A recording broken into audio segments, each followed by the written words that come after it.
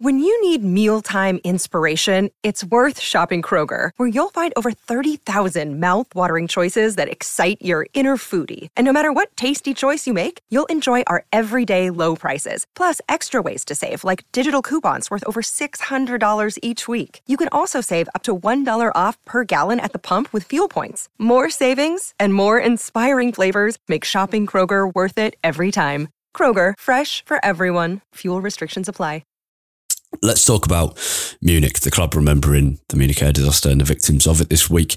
I thought it'd be nice to talk about kind of what it means to us. I remember when I started doing some freelance work for United, the editor of the magazine said, would you be able to do something on what Munich means to you, given not only were you not alive for it, as most United fans weren't, but like your parents wouldn't have been alive for it either.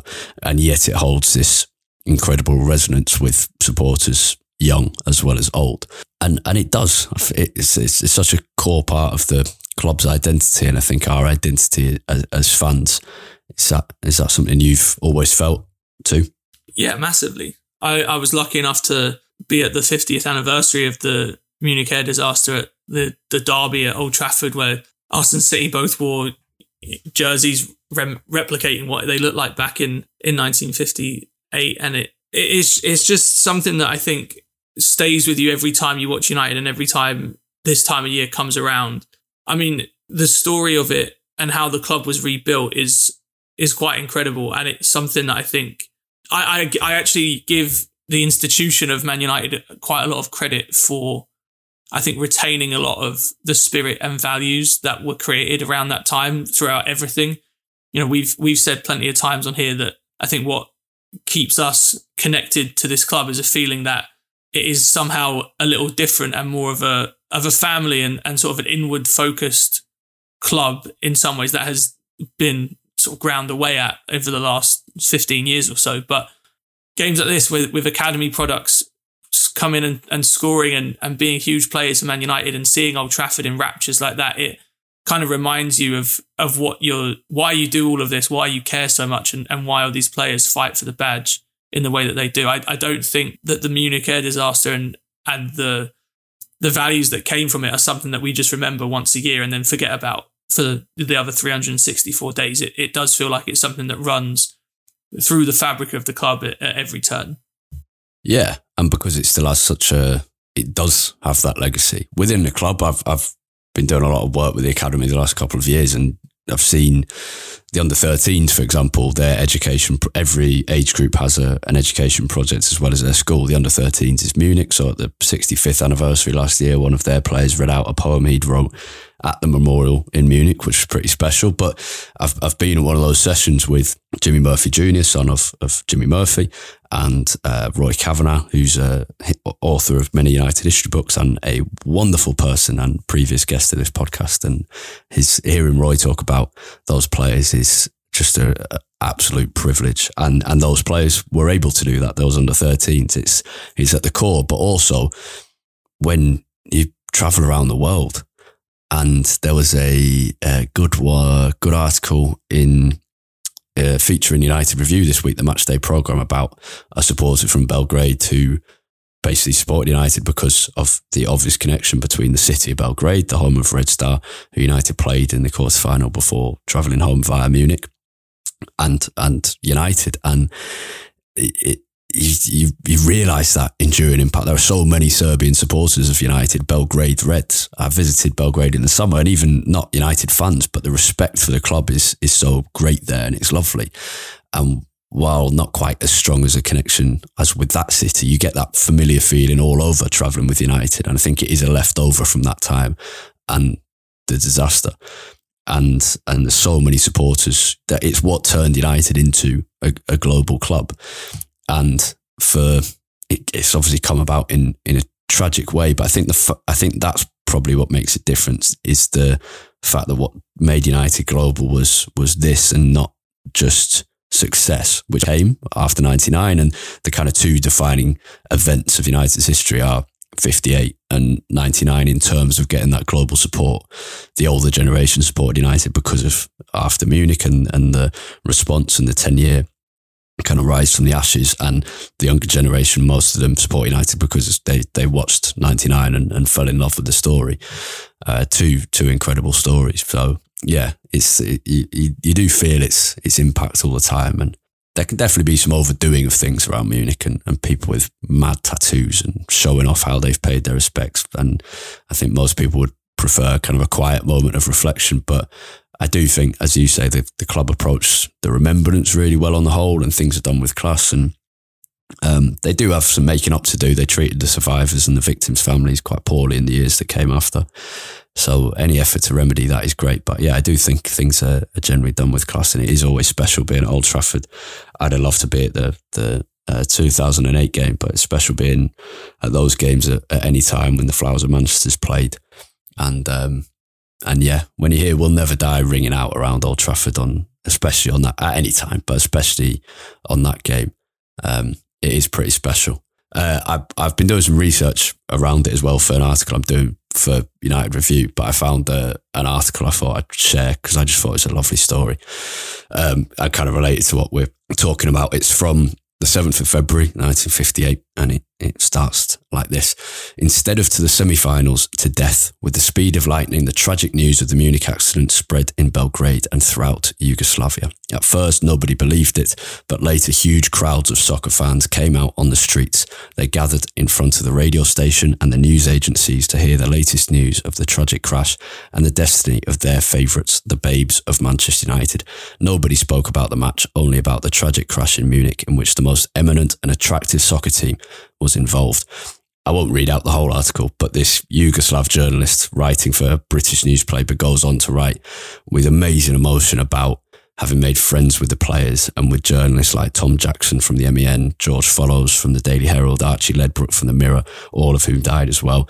And he writes particularly poignantly about striker Tommy Taylor, making very close acquaintance with a young Red Star player, Sekula Akc, and they made plans to go on holiday together on the Adriatic coast that summer. That's how strong their friendship was. And when Sekula Akc found out, he supposedly wept like a little child. And he wasn't the only one who promised to go on holiday to Yugoslavia. Tom Jackson had done so as well with this journalist. And I don't know, it was something I hadn't read before, and really emphasised the kind of personal level of the disaster for so many. And then you visit Belgrade now and you see that enduring respect, and it is incredible. And yeah, I think you're right, Jack. Those values are what make United what it is. And I guess going back to reason for hope in the present day, it feels like the new partial ownership definitely respect those values and want to put them at the heart of what we do. I mean, that was in some ways part of the appeal of having someone like not Dave Brailsford, of Jim Ratcliffe being either, as we thought initially, full owner or partial owner as it is now, in that, yes, he's a businessman and obviously his priorities at this point are quite far removed from being a kid growing up in Manchester and being a United fan. But I think you've got to have more faith in him to instill and sort of protect some of those values than you would the Glazers or really anyone else coming from, outside. It's just, and that's not, I live thousands of miles away from Old Trafford, so I'm not saying that you can't be a fan or you're less of a fan for not growing up in Manchester or anything like that. But I do think that having followed the team from childhood, it gives you a sort of different perspective and maybe a different sort of respect for what the club holds dear and what I think a lot of fans in Manchester, so especially match-going fans, really care about in terms of what they want the club to stand for. It's not just this relentless pursuit of success at the cost of everything else. Yes, it does need to be a relentless pursuit of success, but there are also some values to the club that should be held above that, or at the very least on par with that pursuit. So look at, so I've just been reading loads of newspapers from the days after. Look, the response to United to Munich was not to go out and buy a whole new team. And there was an interesting comparison between an English journalist and an Italian journalist in 58, because the whole Torino team was killed in, I think, either 1948 or 1949 in a disaster of even bigger consequences, because it was the entire team and staff and everyone. The only person who was left was the owner, actually, who'd missed out on on the game for, I can't remember whether he was ill or something else. And they had to go out and buy loads of players. United did buy a couple. There was Stan Crowther from Aston Villa. 3 lads from Bishop Auckland came in on an amateur basis to play for the reserves. And there were a few, Ernie Taylor as well. There were a few, but there was a very clear message from the chairman, Harold Harman, and from Jimmy Murphy that yes, they would buy where necessary, but Shea Brennan steps in, Mark Pearson steps in, Bobby Harrop comes into the team, Freddie Goodwin, Ronnie Cope, and then obviously Bobby Charlton comes back, and then you start bringing through the next generation, Nobby Stiles, Alex Dawson comes into the team. The point was the faith in youth before allowed United to recover while staying true to those principles from before. And I think that's why it's so important. So you're absolutely right. I think that's the key message in the modern era. And it's hard, right? It's a hard balance because everything that is happening in the game is sort of pushing you away from that. There is so much money involved. The need to win and to win now is so great. And both players and coaching staff and also people in higher offices of the club, like the owners and executives, will feel pressure to forget some of those things and to just go on a pursuit of success at all costs. And that's where the institution and sort of the institutional history of the club carries so much weight in sort of reining some of that in. And it's why I think United have always been a team that has thrived when there's been a lot of stability in the manager role, and when there has been a group that is maybe not primarily, but has a large proportion of the playing staff who have come through the academy and understand what it means to be a Man United player. We aren't a club like, say, a Chelsea who has thrived despite instability at various times. It's not who United is. No, I think this is part of it. It's because we're terrible with instability. Yeah.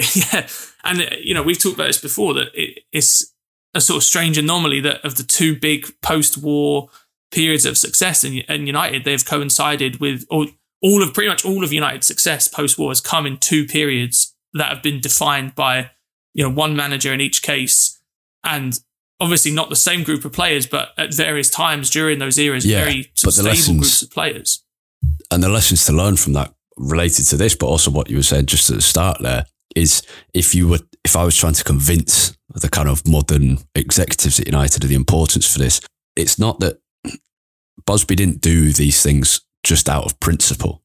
It was a belief in long-term success. And so that's the argument for it in the modern day, is it's not just, we want to win in a certain way.